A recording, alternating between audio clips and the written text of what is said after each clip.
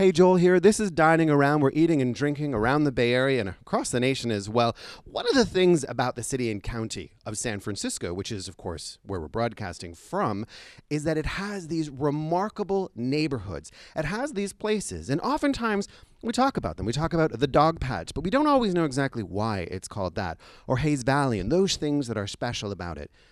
One of the most important neighborhoods in the city happens to be NobHill. It is a place that has had a significant amount of history over time. It's home now to the Grace Cathedral, the beautiful Scarlet Huntington Hotel, the Fairmont, the Ritz-Carlton, all sorts of other properties.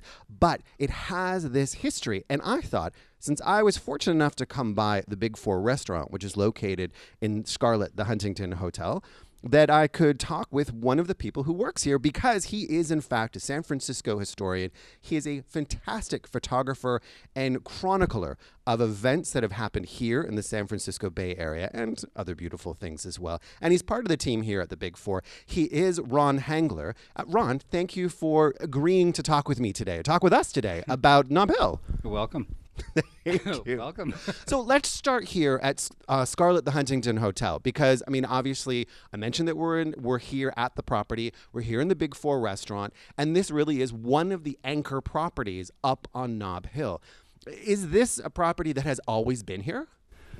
The building went up in 1924. Prior to that, the Richard Tobin Mansion stood at the site, and that burned in the earthquake fire of 1906. Okay. So this went up in 1924 as an apartment building, and in 1944, the manager of the apartment building, Eugene Fritz, bought it and turned it into a small luxury hotel, which it still is today. Well, and it is a luxury hotel, and it has a beautiful spa in addition to the restaurant, so it has the amenities, and we're like moments from the cable car line and moments from the other cable. There's a lot to do and see here at the property. Sort of central to the city. It's like a village within the city. It really is. And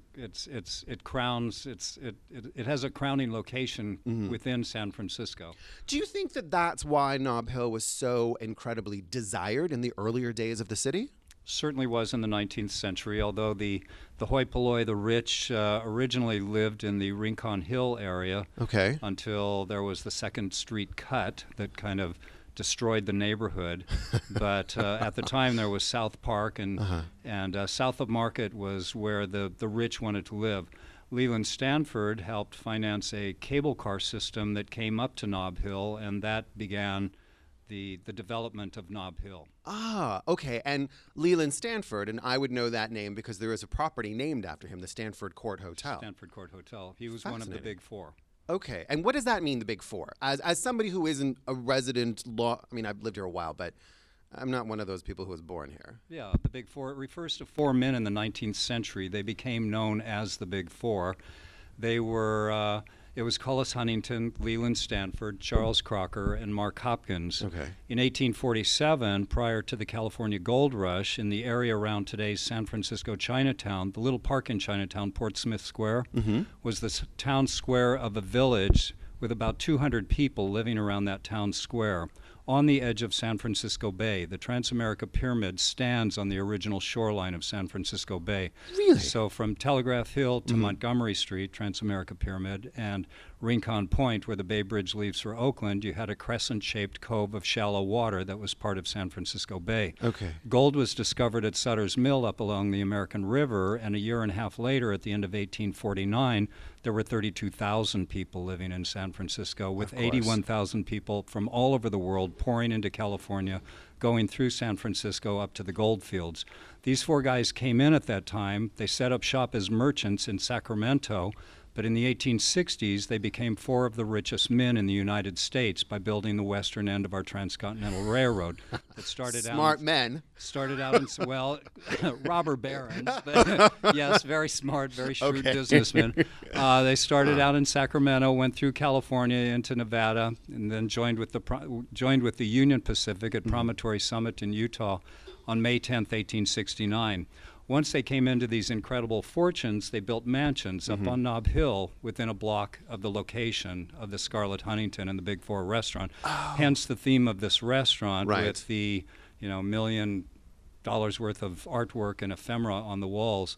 But the Crocker Mansion took up the whole block that Grace Cathedral stands on, just right across the street. So for those of you who aren't standing up on Nob Hill at the moment, Grace Cathedral is this absolutely gorgeous, large, beautiful cathedral that has an enormous footprint as well. So that mansion must have been huge. It was large. It took up most of the whole block. Wow. Although Charles Crocker built for his son William as a wedding gift a mansion on the same block at the corner of Jones in California. Curiously, when that burned in 1906, there were 35 Degas paintings that were lost in the fire. He was collecting French Impressionism and Degas paintings. Wow. But Huntington's mansion was right across the street where the park is today, Huntington Park, just directly across the street from this hotel. Cullis Huntington, when he passed away in 1900, it took 2 years to figure out that he was worth $1.8 billion. And his wife, Arabella, who had been his mistress during his first marriage, she became known as the richest woman in the United States. Not a bad moniker to have. The Mark Hopkins mansion stood where today's Mark Hopkins Hotel stands. Okay. It was 70 rooms. The tower of the mansion was 78 feet tall. That was the tallest man-made structure in the city at the time.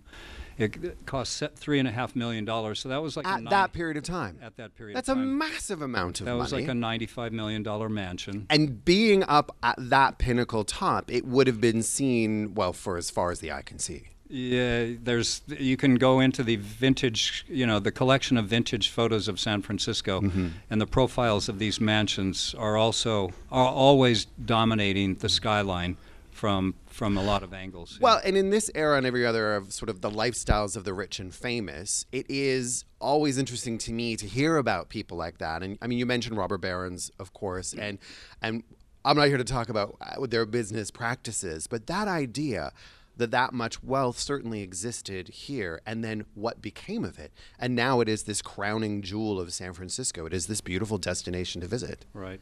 Amazing. Now, there's a place called the Pacific Union Club that's located right in the center of Nob Hill. I was fortunate to go in there once, but you're not allowed to talk about it if you go in there. It's like Fight Club. They're like, you can say you were here, but you really can't say you were here. So no photography. No photography. And really, and I was like, dude, I have a really big mouth. I thought you wanted me to social media it out. They're like, shh. You can say you were here, but nothing else. But it is a gorgeous structure. What? I mean, was it a house? Well, that was one of the mansions that stood on Nob Hill with these other mansions of the Big Four.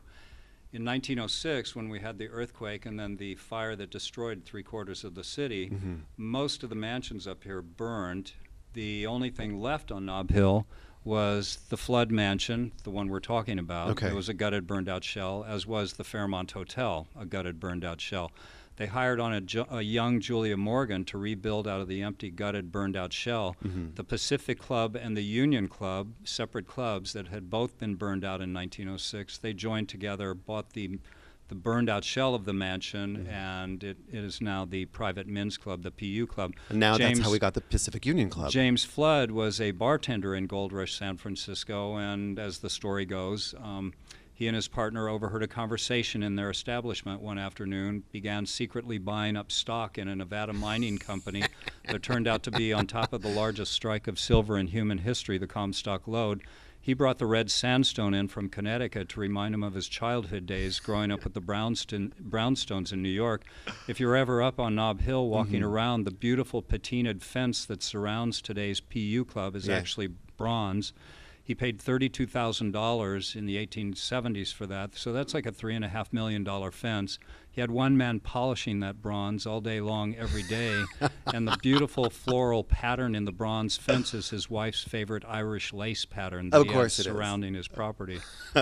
I think that in itself is one of those brilliant San Francisco stories because, I mean, here now you think of the innovation that happens in tech or just those businesses that kind of hit, and we have these unicorns and angels that blow up and turn into billion-dollar businesses.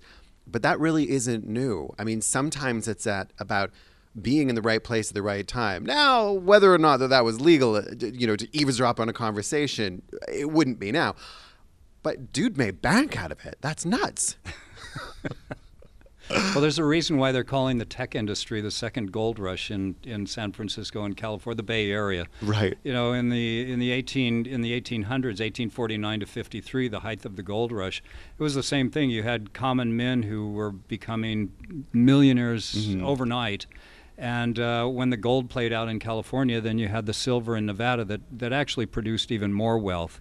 So San Francisco was flush for almost 40 years with the mining industry and what came out of that. And you can see evidence of that around the city, but you can certainly see evidence of the rebuild here high atop Nob Hill. Listen, I think that anybody listening, you should think about when you come to San Francisco, or if you're here in the Bay Area, check out Nob Hill, come up to the area, either get yourself a reservation for a beautiful meal. There's a concert venue or a big hall where they do a lot of events up here on Nob Hill, which is the Masonic Center. And there are lots of events here as well. So make a reservation, find out. You can come, you can stay at the Scarlet Huntington Hotel for sure. And there are other properties too. And I mentioned the beautiful spa as well. And you have a relatively new chef here at the Big Four. Miguel Garcia. Yes. Miguel Garcia. Great food. Yeah. Brilliant. Come in and try us. We're famous for our pot pie. That's sort of a signature dish here. It's we opened in October of 1976. So last year we celebrated our 40-year anniversary. It's amazing. And the pot pie is the one thing that's been on our menu since opening day.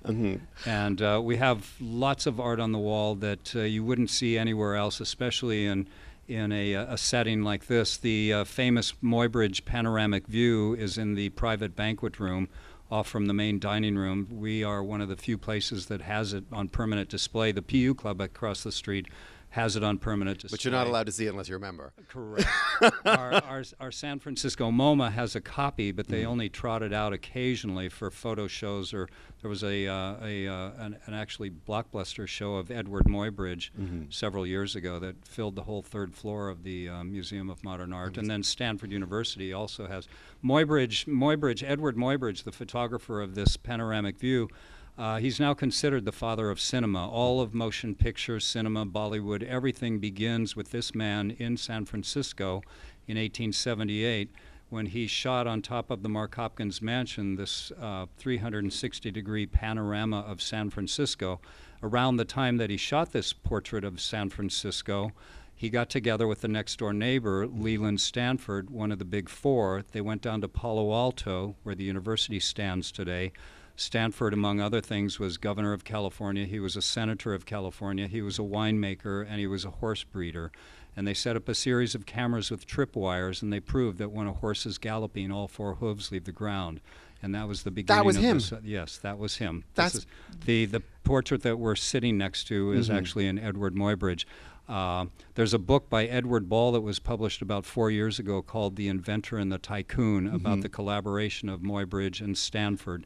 And it's a great read. I've read it twice. And one of the caveats in the book is the fact that all of cinema began, the moment when the public was first given a view of motion pictures takes place on Nob Hill in the 1870s at the Stanford Mansion when Leland Stanford invites 25 of his moneyed hoi polloi guests, and Edward Muybridge with his tattered hat and billy goat beard shows up and sets up his Zuprasky scope, a primitive projector, and he casts on the wall of the Stanford Mansion the horse galloping that he had filmed down at the farm in Palo Alto. What a genius moment in time. Ron, thank you so much for sharing the stories. I appreciate it. Listen, that image is here in the private dining room of the Big Four in the Scarlet Huntington Hotel. So if there isn't somebody using the private room, you can see it. But if there is somebody, you should be the person using the private room. How about that? So if you're film buff, and think about it,